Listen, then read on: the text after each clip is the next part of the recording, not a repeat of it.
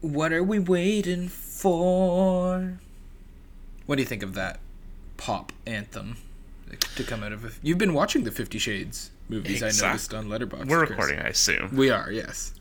I don't talk to you if the big red light isn't on.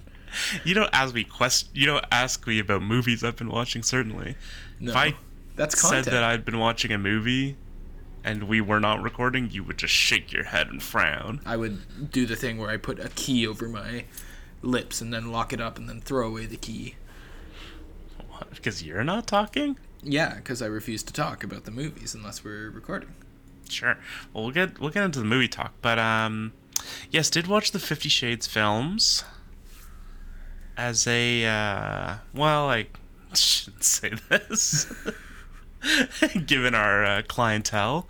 But yeah, as a social experiment. Sure. Yes. I watched all three. Two are pretty abjectly awful. What? One of them is okay. Which one? 50 Shades Darker. Is that the second one? Yes. I feel like that one probably has the best handle on well, I can't say this. My mom listens. Best handle on love? Love. Yeah, let's go with love. I would actually agree with that as well. But yeah. Do you think Christian and Anastasia Steele are in love? Do you think that's a true love? I do. I think yes. And also maybe it's more 50 Shades Free that this happens, but over time the real problem with the first one is that Anastasia Steele is like not a character. Oh no. She is a completely woman doesn't get to be a fully fleshed character in a movie? But it's written by a woman. Is it written at all? Oh. Very like CinemaSins. Thank you. I used to be a big, back in the middle school, high school days. You loved the parts when this is my friend told me. I was not a CinemaSins consumer, but my friend recently told me that a running CinemaSins joke was that when there was an attractive woman on screen, I was wondering if you were gonna hold this against me. He would say that it was a sin that the woman was not giving him a lap dance. Scene does not contain a lap dance. Yeah. Which I think is probably the coolest thing of all time.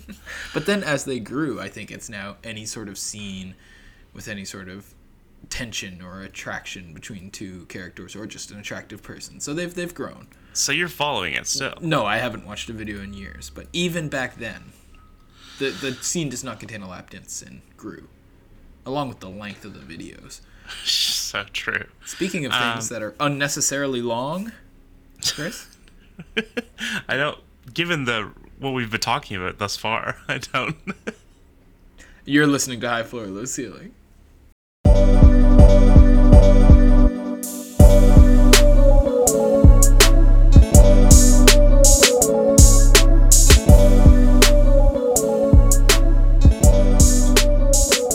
And we're back. We were jamming to the theme song just now. We're not back. We're here. We're in. We've arrived. We're back from the theme song. Wow. And so, a little peek behind the curtain, Griffin. I'm hunched. Is that what you were going to say? You No. gonna talk about how hunched I am today? I want to talk about how backlit you are, certainly. But we have a bit of a unique recording structure. We record on an app called Clean Feed. You're fully watching Overwatch right now, I will say. I'm also listening to you. And my roommate is also silently walking through the room, which we appreciate. He's gesturing if he's allowed to make some chili or whatever. No, he's watering a plant. Wow, he's overwatered the plant. It's leaking. It's draining. Wow. Luckily, he has put a plastic bag down to catch it. I've heard of Overwatch, but Overwater? That's the sequel. It's like 2 letters different. The sequel's, of course, Overwatch 2, one of the best games of all time. It is a good game. They do a good job with it. Oh, I said it was one of the best games of all time. Yeah, I believe but you're infamously a user of sarcasm as a literary device. Speaking of the best games of all time, Infamous.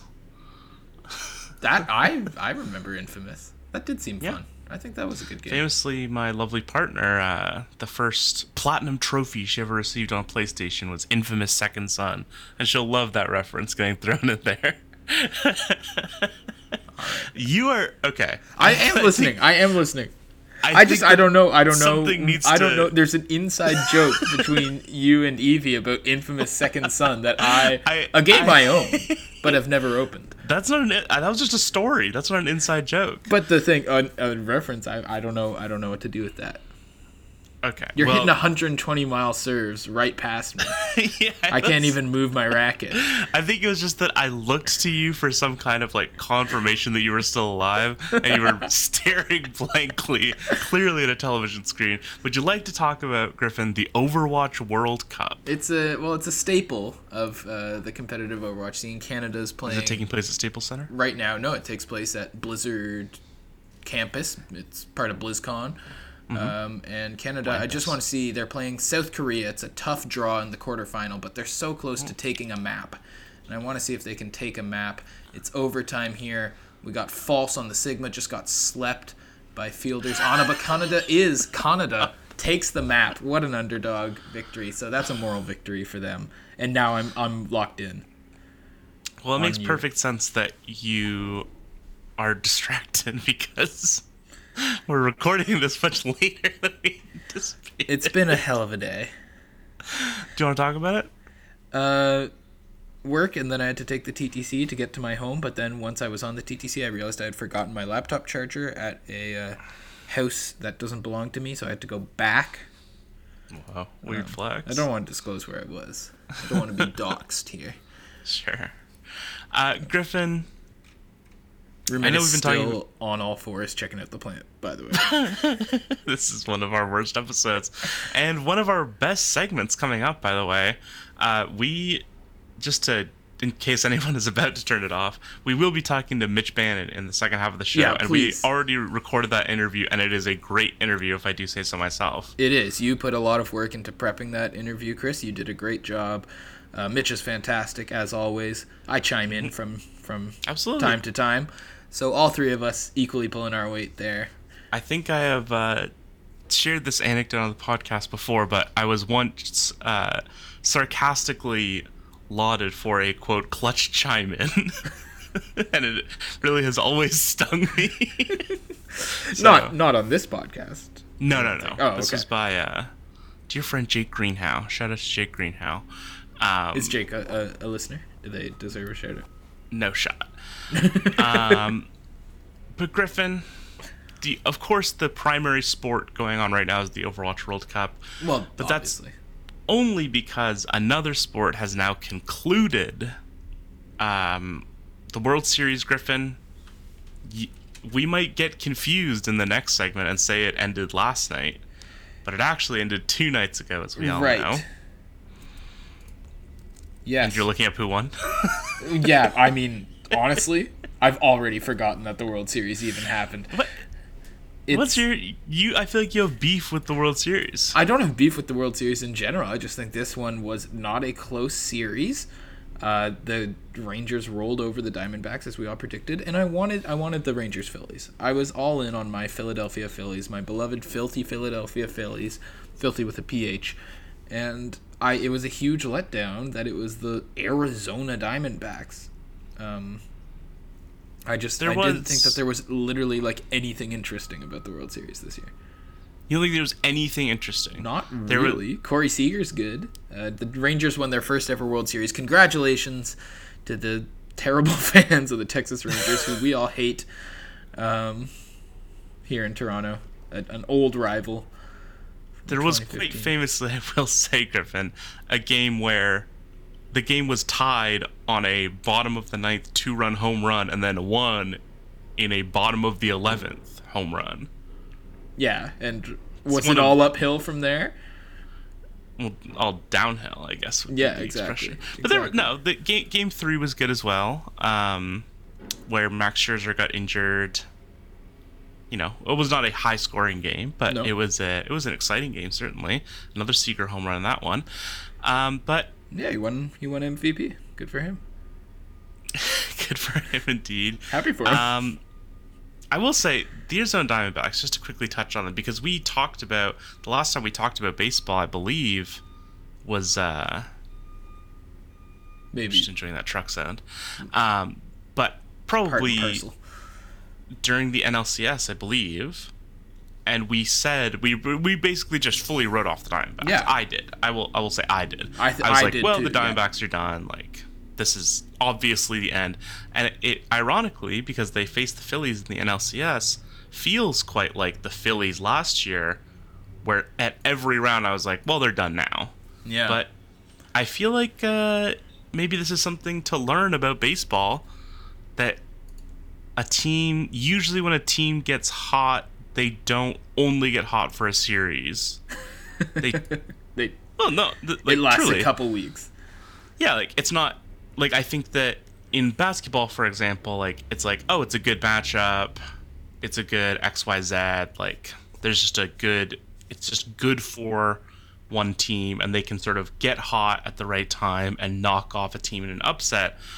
Whereas a team like the Diamondbacks, it's not about, oh, they got, like, players I feel like don't usually get hot for like 3 games. They usually get hot for like 10 games. Right. And that's how long the playoffs are.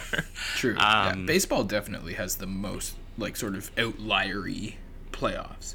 Hockey has some upset potential if you get a hot goalie or whatever, but, like, basketball is usually pretty reliable when it comes to playoffs. The best teams win playoff series most of the time in basketball, but baseball, who knows? Yeah, and it's not like these were close series either. Like, they swept the Dodgers, they swept the Brewers, who people, kind of... Yeah, people like obviously the Brewers. The season is fading into memory now, but that was a good team. But let's revisit the Arizona Diamondbacks, because we talked about... a question I posed to you during the NLCS was, will they make the playoffs next year? No. So you still feel that way? I still feel that way. I think we will arguably never hear of the Arizona Diamondbacks ever again. I think they will not exist in the next 5 years. No, that's not true. But I think this is the last time anyone in recorded history will discuss the Arizona Diamondbacks. And it's us. That's the kind of great stuff that you get from this podcast. You just hate any other baseball team that's on the Blue Jays. No, it's just like, I don't know. They're like the Sacramento Kings. It's like, when you try and think of like a stereotypical irrelevant franchise, like it's the Arizona Diamondbacks. Well, I think it's a little rude to compare the Arizona Diamondbacks to the Sacramento Kings. Or they're like the Carolina Panthers. Like, they're one of the most their franchises in all sports. The Arizona Diamondbacks have won. There's nothing remarkable about them in any way. They have won a World Series. Like, oh yeah, they were the villains after 9/11. We can't forget that.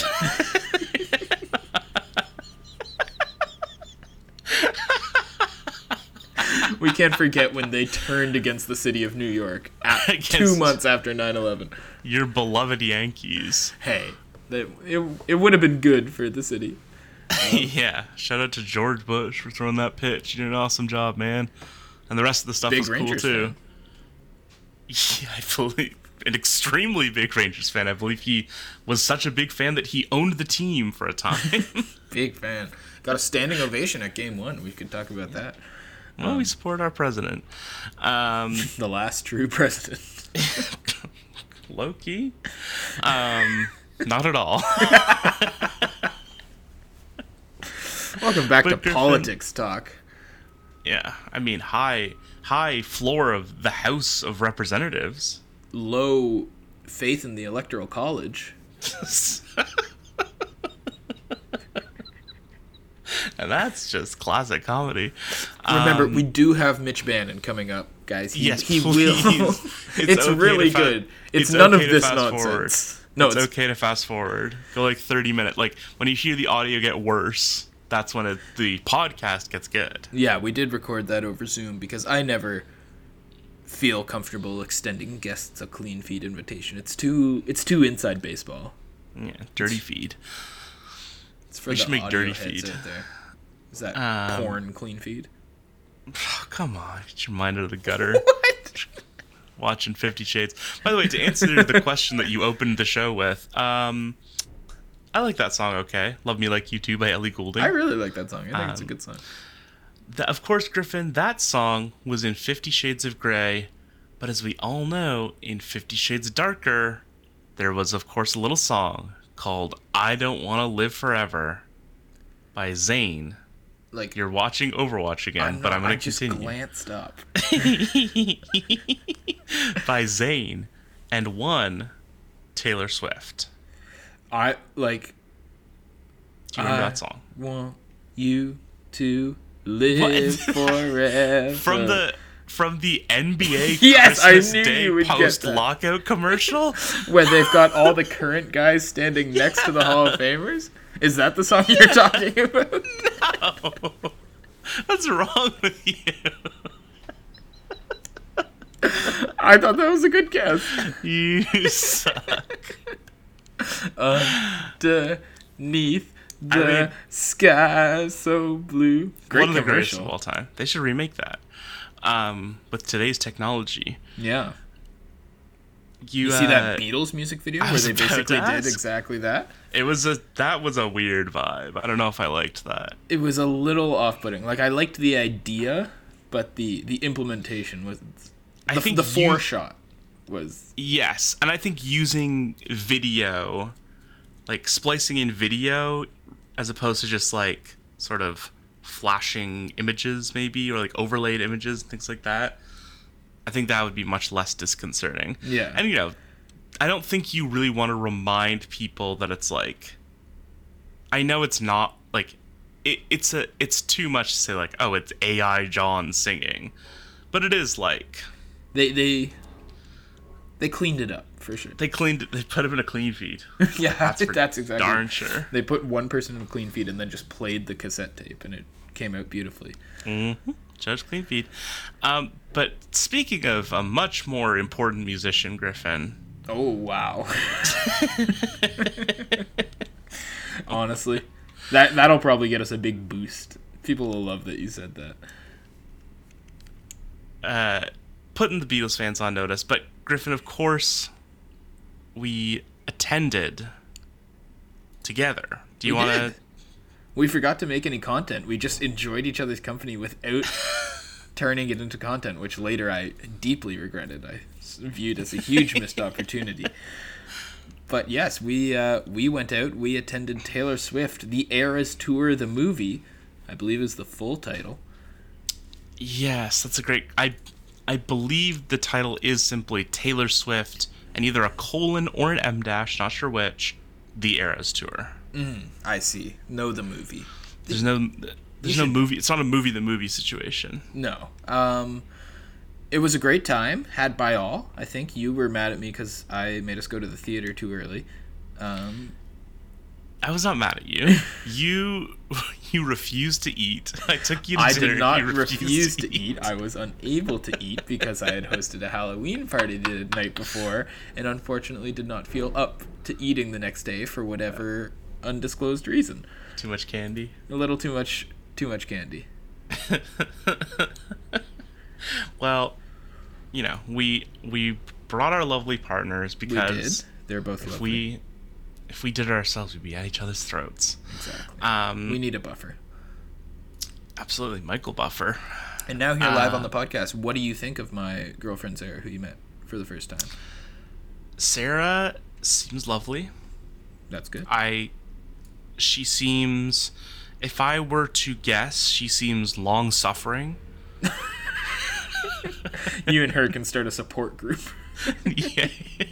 And speaking of lovely partners, I just heard my lovely partner Evie laughing from the other room at my comments, and it's nice to have someone who laughs at your jokes. I remember that. Yeah, that'll one of fade. These days. Yeah. What a cruel thing to say. Hey, Cruel Summer, a famous song by Taylor Swift, and she did perform it. What a good start to the show. A great start to the show, Griffin. For those who aren't in the know, it's a filmed version of her famous concert that's sweeping the nation and the world by storm. Yeah, that it is. I feel swept. It was, what, about 2 hours and 40 minutes long? Not enough, if you ask me. It breezed by, frankly. It really didn't feel like I watched Killers of the Fire Moon in theaters, which I thought was amazing, but it's like I felt the length for sure. And this one obviously almost an hour shorter, but still certainly did not feel like we were like I was not feeling the length at all. I was not like, okay, when's this over at any point. No. And you are correct that like I could have thrown 10 more songs on there. Exactly. Personally. Like it's like 20 more songs on there. Is she knowing the people, her audience being the entire world?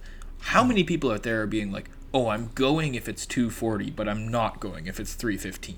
Like I feel like you're going to get the exact same. Well, I think she's going to I mean, certainly from what we've seen she has no or you mean the movie? Yeah. Because we've seen she has zero problem filling a stadium. No, I mean for the movie. Like, who's going to be turned off by getting the whole concert instead of most of the concert?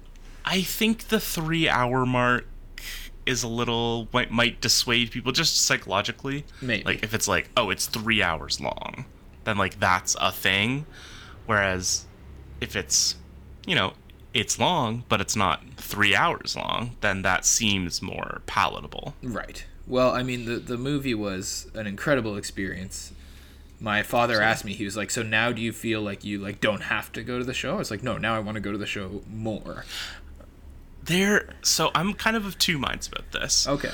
Because on the one hand, as I mentioned in my Letterboxd review, it's a somewhat surreal experience because she's playing a stadium show.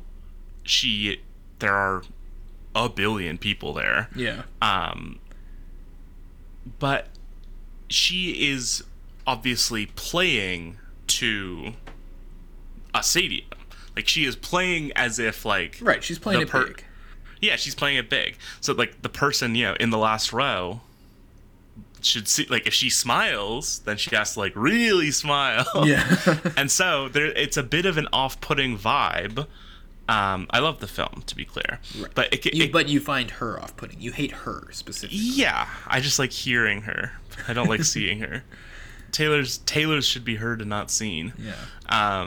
Yeah, not nice to look at all. And that goes for the people doing my clothes as well. I heard Evie laugh at that one. Yeah, it's a crazy sensation to have a laugh track on a podcast. We should get Evie set up with just a third mic just to laugh at your jokes. That'd be terrific. But it's a strange sensation because you are so close to her because you're watching the movie, and so it is as if you're in the front row or even closer. Yeah. And she is playing it to the rafters, and so there is a bit of like, whoa, like you almost feel like you're too close at some points. You wanted a TikTok live stream from the upper bowl. That's how you prefer to experience the concert. That's not true. But then the flip side is, if I went to the show, like I would rather be able to see everything and see it up close than to, be in the bowl or like, further back. Yeah. And not be able to like, because I've been to stadium shows before. Saw U2 at the stadium famously at the Rogers Center. That was a terrific show. Obviously, there's a lot more going on than just her on the stage. But at the same time, it's nice to be able to see someone, in my opinion. Yeah. The Rogers Center, I did my first ever concert there a few months ago. Saw the Jonas Brothers. Not a great... How was that? It was fine. Okay. We got tickets from a friend for a discounted price. We weren't originally planning on going. We went to the first reunion tour at the Scotiabank Arena a few years ago, and that was much better. I think Scotiabank is much better for concerts than the Rogers Center. Yes, let's talk about the idea of stadium shows in general, because like I think there are too many. I think this is sports, by the way, because it's stadiums. This is sports. Well, she's a frickin' football player apparently nowadays. She's kind of the head cheerleader for the Kansas City Chiefs, if you know what I mean. I don't think if you know what I mean was necessary there. There wasn't any double meaning. No, but do you know what I mean? Yeah. Because she's dating always Travis at the games Kelce. and yeah. She's cheering. Yeah. So you do know what I mean. Oh my God, can you imagine how viral it would be if she went out with their like cheer team and did like a routine with the flag? Oh yeah, she leads them out of the tunnel like waving the flag. What if she was the mascot? 5,300-pound. Oh my God! At the end of the season, the mascot takes off and his then head. she And it's Taylor Swift. It's like, oh, she's not here today, and then it's like, woo. That would be actually if we were on the Kansas City Chiefs social team, you make like a whole like fake video about like, oh, she's been our mascot for like 10 years. Like she's just been doing no, this. because you need. I think if I may be respectful. Well, no, yeah, it's a writing meeting. We're pitching. This is a team, yeah. Blue sky, no bad ideas. Yeah.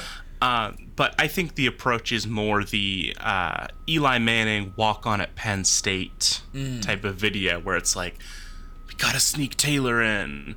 And it's like, oh, I think it would be a horrific experience to be in like a prosthetic, like a face disguising prosthetics, and then be in a mascot suit.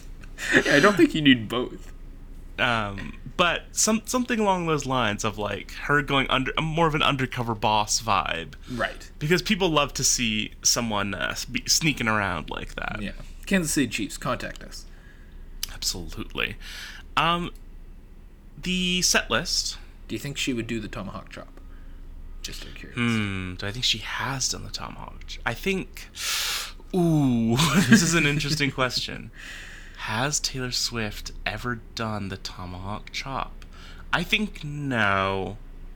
I think it would make her uncomfortable. I think so too. I wonder how she's going to interact with that when it inevitably comes out at a Kansas City Chiefs game. Yeah, when they're... Well, never mind. I can't talk about their relationship. The set list, Griffin. For the concert. Yes. Yes. Obviously, there are 44 songs. Wow. Of varying lengths. Yeah.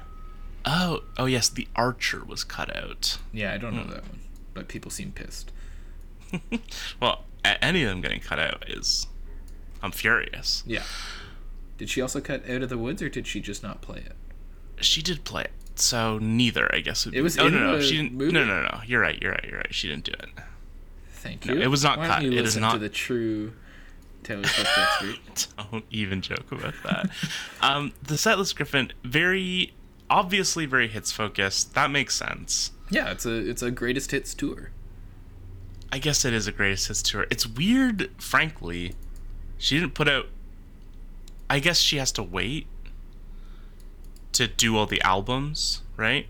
Before she can put out a great like a box set, because that will be like one of the biggest selling things of all time. Yeah, I'm waiting for like the concert album. Where's the live performance concert album? She did release one. She released Cruel Summer from the Eras Tour as part of the Cruel Summer single.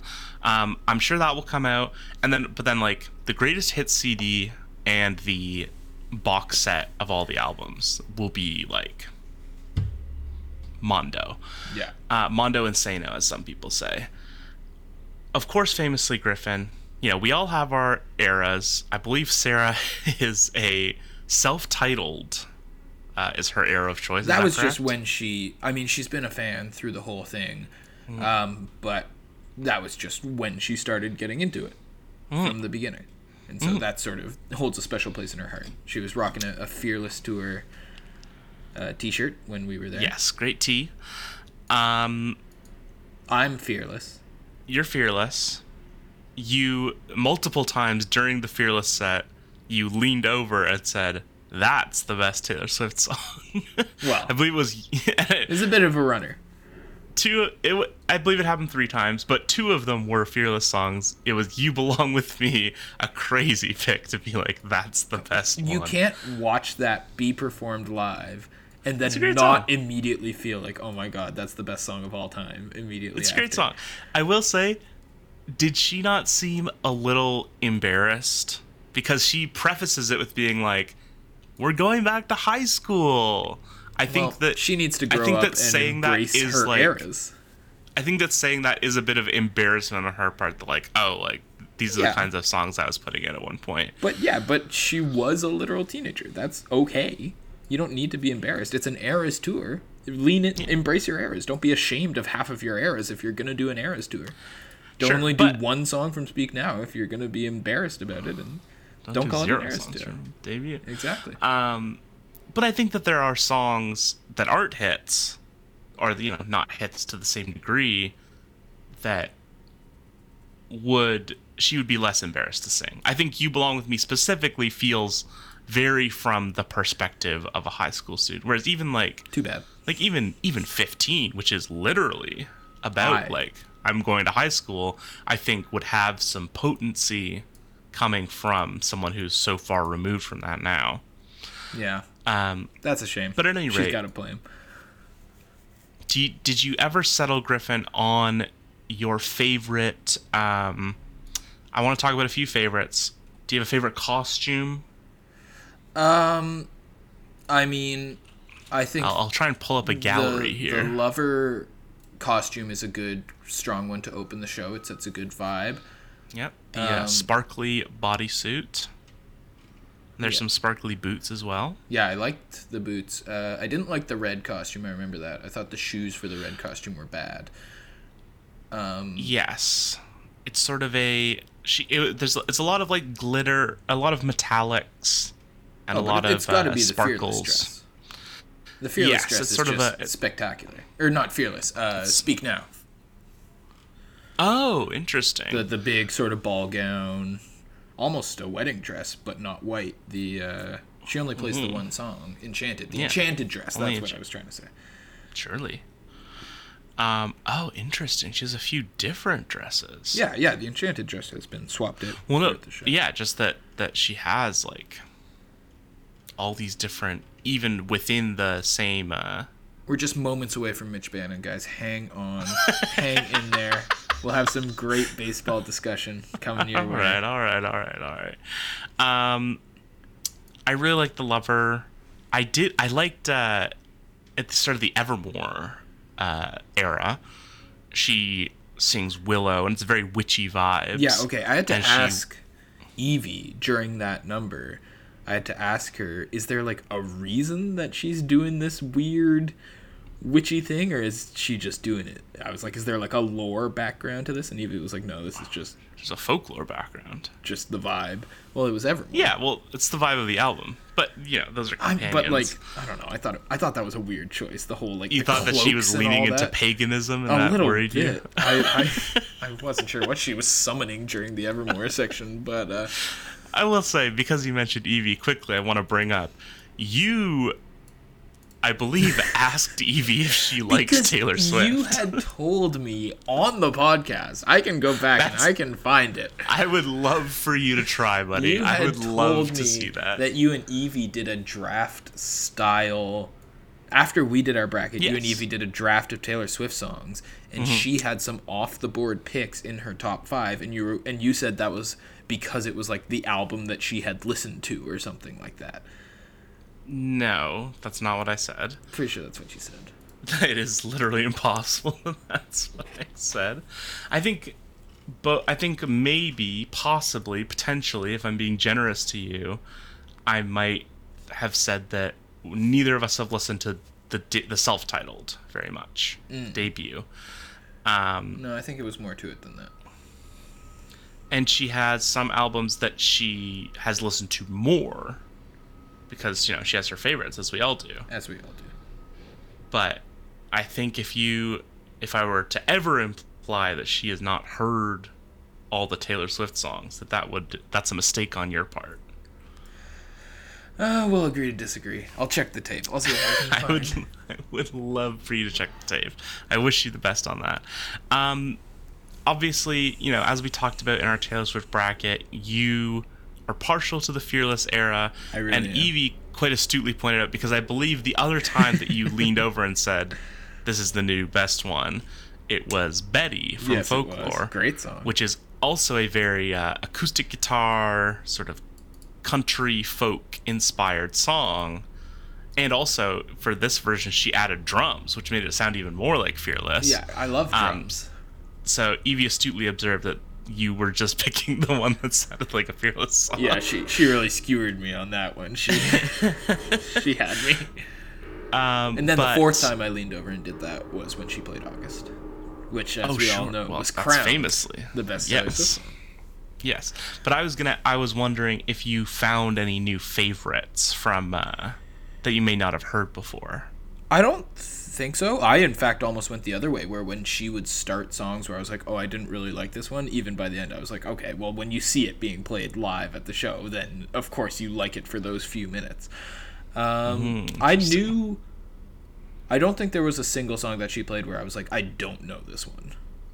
That's crazy, because I feel like I had to play 50% of the songs. I know, but it's just like, I don't think I knew all the titles of every song she played, and maybe because they've all been on the Eras Tour set list, they've become more in the zeitgeist. Maybe. And it is more weighted towards the more recent albums. Yeah. One thing I did sort of notice is I was like, oh, I think I got to re-listen to Red, because I think I like Red more than I thought I did. I'm not saying I thought I disliked Red. I wasn't really super familiar with Red, and it was the first Taylor's version, so it came out a long time ago. Wasn't, but continue. What was the first one? Fearless. Of course. Well, you got to start with your best album. Continue. So I got to re-listen to Red, and I still haven't listened to 1989 Taylor's version, although I've heard mixed reviews. I really don't understand the mixed reviews. I will say. Interesting. I think, well, I don't know. I don't want to speak for anyone. I don't want to say that anyone who has a dissenting opinion is wrong, but I think a big part of people's dislike of it or mixed review of it is it's like, it doesn't sound enough like the original one. And my sense when listening to it was like, yeah, they made it better. Like, okay, all right. Well, I'll keep that in mind. I think from a production standpoint, it sounds much more full and rich. But I won't get into the nitty-gritty details. Surely we've gone on long enough that it's time for us to take a break. It really is. We're at 36 minutes, and perfect. We're gonna take a break, and when we come back, High Floor, Low Ceiling Hall of Famer Mitch Bannon joins the podcast. You guys, you made it through. We hope you enjoyed the Taylor Swift talk. Maybe just throw a timestamp in the description. Would you see the Eras Tour again? Just before we go, would you go to the movie again? Would I go to the movie again? I mean, yes. I think if someone asked me, I would say yes, of course. I felt fulfilled by what I saw, and do not feel the urge like I must experience it again, because it's also like, I'm sure it'll come out on Blu-ray at some point. Like, I will purchase it probably when it comes out on Blu-ray, and then I will be able to watch it whenever I want. Very true. All right, we'll be back in just a moment with a professional sports journalist, which we also technically are, but don't act like it.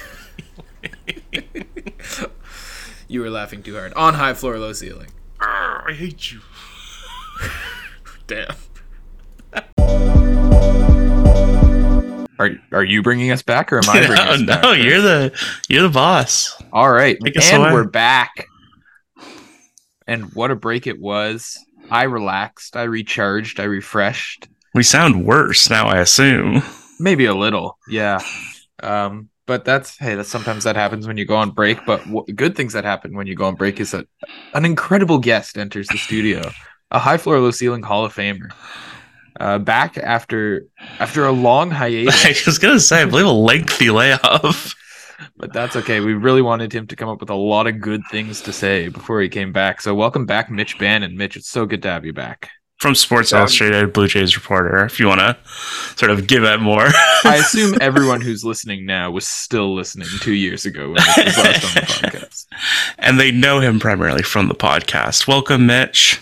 All of my Twitter followers are from your guys' podcast, I think, directly. I don't think that's true. We were discussing last week. You've had an incredible Twitter season. It's because of the podcast. The podcast had a resurgence. It's directly attributed. I went into the analytics. I asked Elon, hey, man, what's up? Can you explain where these followers are coming from? He's like, yeah, it's from this podcast directly. It's the HFLC bump. He's a close friend of the show, so that. Yeah, we love him. Griffin, do you want to? I mean, the World Series did just end. It did last night. Presumably, we talked about it in the previous segment. Well, maybe I had mentioned it in the previous segment. I somehow made it all 5 games without watching a single pitch of the World Series. How did you and everybody else? I think it was like the least viewed World Series in like 25 years by what I was seeing online. And yeah, like, I cover baseball for a living, and I like only watched 2 of the games. So there was like a good game. I think like the last couple of games were really like it kind of petered out. Yeah. I mean, I wanted to watch, but I was calling a York men's hockey game last night, and I got out, and once the subway got into like the open air part, I was like, finally, I can watch the 9th inning, and I turned it on, and the Rangers were like running out of their dugout with their arms up. I was like, oh my God, I just missed it. So there you go. Congratulations to the Rangers. If the Blue Jays had only played the Rays, then they would be celebrating right now. You got to think. The math checks out. But of course... So I don't think so. Well, there we go. Mitch knows something we don't. Apparently, they definitely would have beaten the Rays. But let's jump in here, because obviously a season not unlike the previous season, and I think that's like the biggest sort of feeling from the off season. It feels like so far is that the messaging has just been that, you know, Mark Shapiro, Ross Atkins, the team as a whole are just kind of staying the course. You've got, like, you know, they confirmed Atkins would return. Atkins confirmed Schneider would return. Shapiro said that there aren't going to be significant payroll changes. Obviously, you know, things like the starting pitching rotation seems mostly set, obviously with a big question mark. But Mitch, do you think that that's coming from a place of the front office having confidence in the team and optimism in the team? Or is it more sort of, you know, obviously they're not saying this, but is it the recognition of the team kind of is what it is? We're not going to go out and try and make big moves now with the team sort of mostly in place. Yeah, that's an interesting question. I'd say it's probably a little bit of both. It's probably like, I do think they think this team can make the playoffs and win playoff games. Whether or not they think it's like a World Series caliber team, I'm not sure. I think they probably have convinced themselves it's a few tweaks away, and I don't like necessarily agree with that.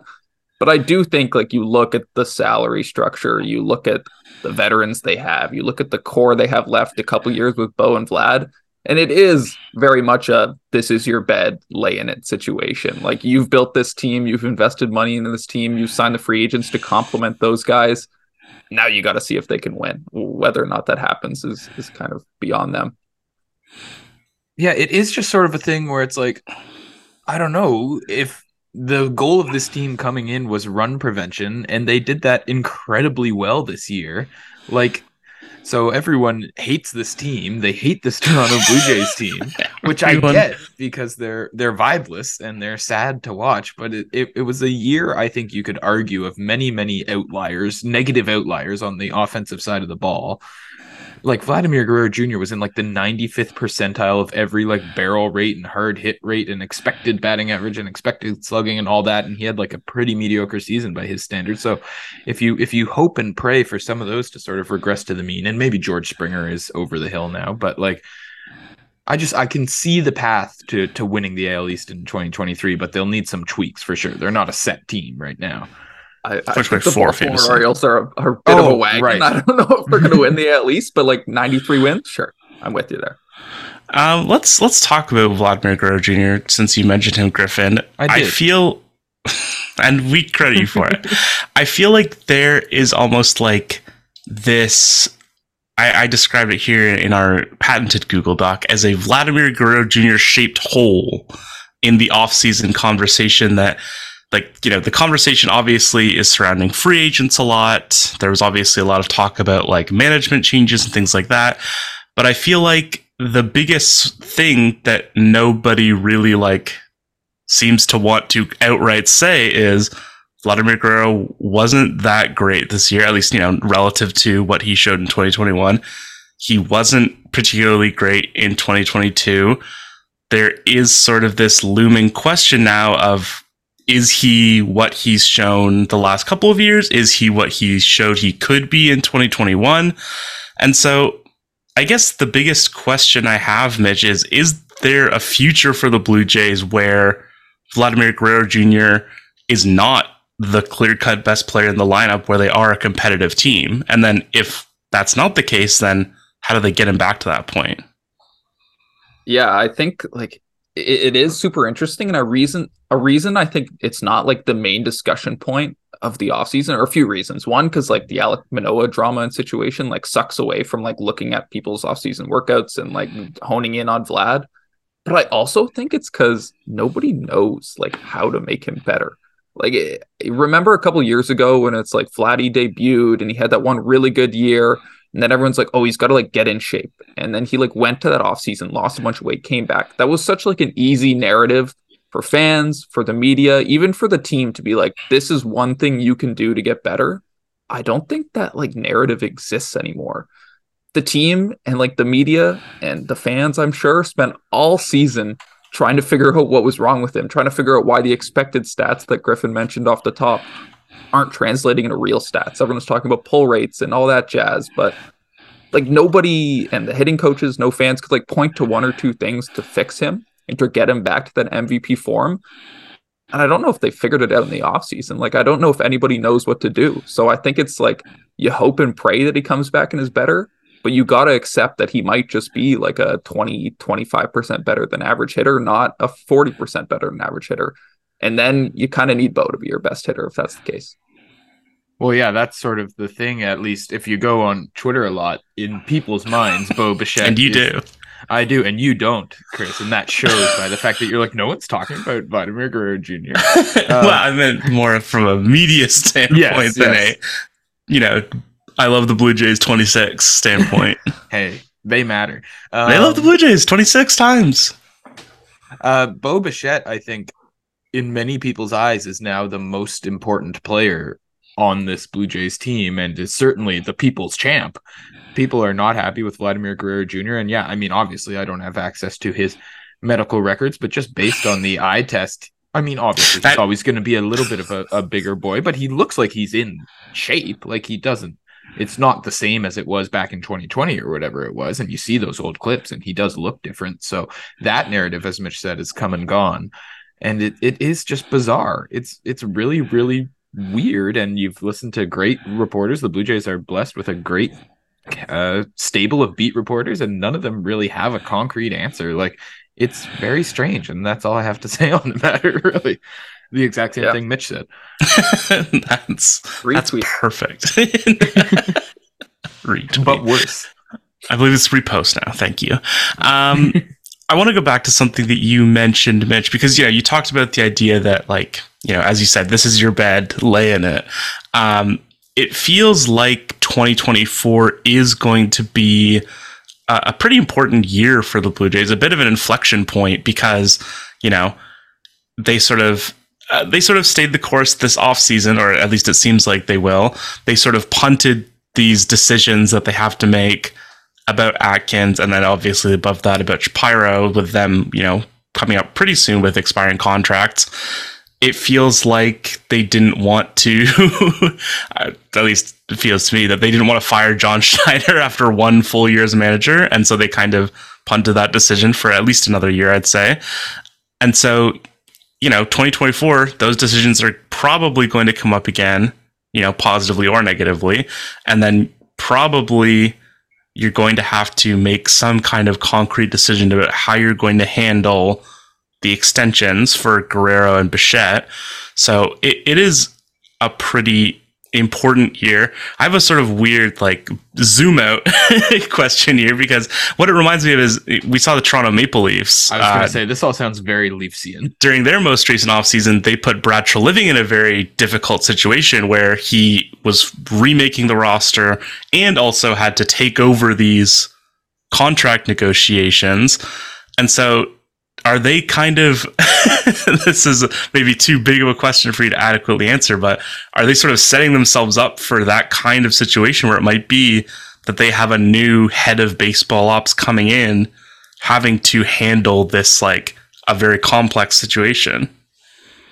Yeah, I think they're definitely setting themselves up for that. But the only way I think that happens is if like the team is mediocre next year. There's the worst thing they can do is win like 89 to 91 games next year and lose in the first round of the playoffs. Because then you're in the exact same spot. You've gone full Leafs at that point, and you have to like decide 1 year left of Vlad and Bo. Are we going to ride it out or are we going to trade them? If they miss the playoffs, if they win 82 games, like you're probably just entering in a reset and you're trading both of those guys, getting a haul of prospects. If you win 96 games, you're in division hunt, you win a playoff round or two, you're probably committed to riding out.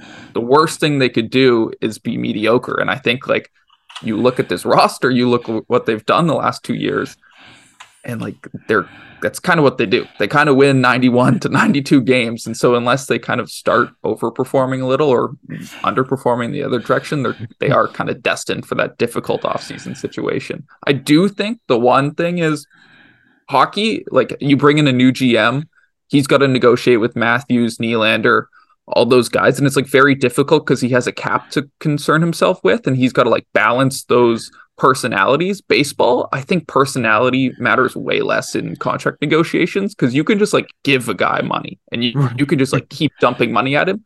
So I think bringing in a new GM wouldn't impact those negotiations as much. Ultimately, those negotiations are ownership negotiations on how much are they willing to pay Vlad and Bo. It doesn't really matter who's putting that offer on the table. It's just whether or not the dollar sign is big enough. All right, just speaking of dumping unlimited money, quick diversion. Just give me a percentage number on Shohei Ohtani in a Blue Jays uniform. Mitch. Oh, like I'll give you 1%. I'll give All right, there we go. That's like pretty fair. Okay, Chris, back to your very not gonna happen. But like, let's say the Dodgers go out and get like Cody Bellinger back and somebody else, and then like the Yankees trade for Juan Soto, and then it's like, well, who's getting Ohtani? And yeah, I've heard it. We've heard about the secret, unusual circumstance budget. Yeah, I saw that report too. I don't know, like I think every business has that, like a contingency plan thing. I don't know if that's like the Shohei Ohtani budget for the Jays. I think it's just like, but there's also like Ohtani, and I've talked to like people with the Jays about this actually. It's like the reason they would have a special budget is because he's such like his own beast from like a marketing perspective. Yeah, like you would sell so much merch in Japan. You would sell millions of dollars of TV rights in Japan. So it's not like we're willing to spend X amount more money. It's just like our revenue would jump so much with Ohtani on our roster that we can just like bump that budget up accordingly to sign him. Right. There you That's go. True you can't afford not to, it sounds like. They would be fools not to. That's a great segue, actually, Griffin, and I thank you for it.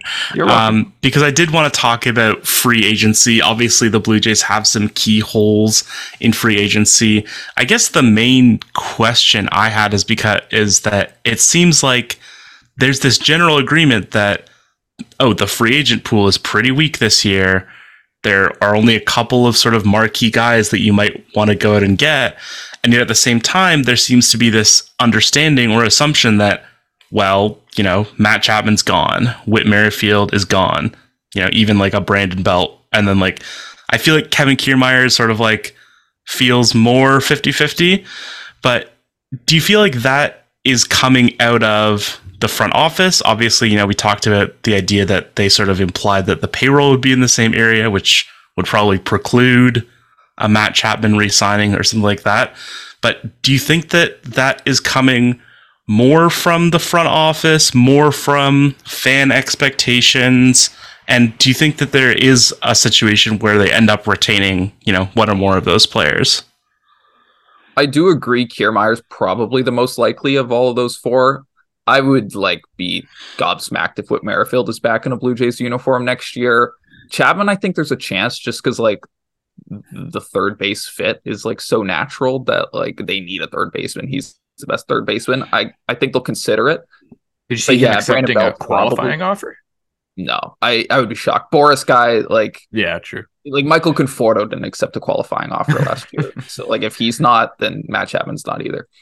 But yeah, I do think the guy's not returning. It's probably more on the front office side. I think Whit wants to go somewhere else, but I think that everybody else is probably the front office side just because you look at the deals, specifically Belt and Kiermaier they signed last year. There were 1 year, $9 million deals. they got so much more like war value out of those guys than those equivalent contracts. And so now if you're to sign them this year, like probably like Belt would get 12 million, Kiermaier like closer to like 15 or 16 million, probably a multi-year deal. Like I think it's just you've lost some of that potential upside in those deals. And the way this team operates, this front office operates, is they're all about that like potential upside. So they don't want to bring a guy back just because he's a natural fit. I think they could talk themselves into another option next year's Kevin Kiermaier that they could get for 8 or 9 million, who they think could supply similar upside. Yeah. And then, to sort of talk about the idea of sort of plugging those holes, and obviously the cheapest way to plug those holes is players on rookie contracts and players that are already in the system. Obviously, we know that the Jays don't have the strongest prospect pool in the world, but we also know that you're on the hunt. I saw you scouting the fall league, so you're all over that. We know. I think one of definitely the positive surprises that a lot of people had last year was how much those younger players contributed later in the season. Like you had games where it was like, oh, the infield is just Davis Schneider, Ernie Clement, like Spencer Horwitz. Hitting 300 exactly. Too, all of them. Yeah, exactly. So, I think obviously there are relative expectations to how sustainable that might be, but how big of a role do you see those guys having next year? Like, is there a world where, Davis Schneider is the starting, I think probably second baseman, but third baseman, left fielder? Like, what's the outlook on those guys? Yeah, I think Schneider like very clearly fills or can fill the Merrifield role where you just like play second base and left field versus lefties. You play sometimes versus righties. You can kind of do it all. Obviously a very different mold. One of the guys hits for power. One of them is like the king of blooping singles over the shortstop. Two very different players. But I think like from a roster construction standpoint, that's an obvious fit. There's a case for Spencer Horwitz being like an obvious Belt replacement. I do think like, I don't know if you want to necessarily like put a high on base percentage, low power player like Horwitz in your first base DH role for a team that like desperately needs some run production and some power. Like I think you'd probably rather go out and get someone who can hit 30 home runs for that spot, like a Jorge Soler or someone like that, and just like be a DH. But Horwitz could be that, and I think it's more likely he's like the next man up in that position come opening day. Clement is really interesting because he like looked really good this year. Like I didn't really have any expectations. He was way better defensively than I thought he was going to be. He hit 300. His AAA numbers are incredible. I don't know what his status with like minor league options is, but if he would have to pass through waivers on opening day next year, I bet he wouldn't pass through. Like some team will give him a major league job. So it'll be interesting to see how the Jays navigate that. The other guys like Addison Barger and Aurelvis Martinez and this other kid, the Canadian guy, Damiano Palgimiani, like those guys all play third base. They're all in AAA. All of them have hit in the upper minors and really hit this year. You could put them in third base. I don't think that's like a World Series winning move. I don't think taking a risk on a rookie to be your everyday third baseman is a move that's going to win you the World Series. I think you probably got to at least start with a veteran there. Yeah, imagine if a team started a rookie third baseman and then went on to win the World Series. True. Good point. Well, maybe a rookie of a you bring in Marcus Semien and Corey Seager, then you can start your rookie third baseman. Exactly. Different type of rookie. One more, because, I didn't mention this to you, Mitch, but I set up a deal with Griffin that we weren't allowed to talk about. We weren't allowed to talk about Jose Barrios, and we weren't allowed to talk about Ross Atkins's job. I think I kind of cheated on the second part, but those were things that I feel like have been talked about to death. But there's a third thing that's been talked about to death, stemming back to the season. Obviously, you mentioned the Alek Manoah problem, question, controversy, debacle, however you want to categorize it. Saga, that's a good one too. I think most people would probably say they have no idea how good he will be next year. Like that seems to, come from the top down kind of. The Blue Jays certainly do not seem to be like penciling him in with any confidence to any kind of fixed spot in the rotation. I saw articles from Ben Nicholson-Smith where he was being used as a trade chip and, to sort of fill out the lineup and things like that. If they do, assuming they do retain him, obviously, they have the Yusei Kikuchi hole that they're trying to fill. If they are trying to fill that spot, maybe put in a fifth starter, some Manoah insurance, do you think that they're looking more towards a swingman kind of opportunity? Or is it really like enough of a question that they feel like, no, we need to go get a starter because we might really need a starter? Yeah, I do think like it's so difficult because if you go out in December and you sign like a full-fledged starting pitcher, there's like good guys on the market. I don't know. I can't name one off the top of my head, but if you just go do that, like imagine how that reads to Alec. Like I understand that like you can't be like dancing around Alec Manoah for the next 4 years or however long he's going to be a Blue Jay and like try not to upset him. You have to do moves that you think make the team better. But like if you go and sign a guy like that, you're probably saying to Manoah, like you're toast. And then like it doesn't sound like he's officially requested a trade yet.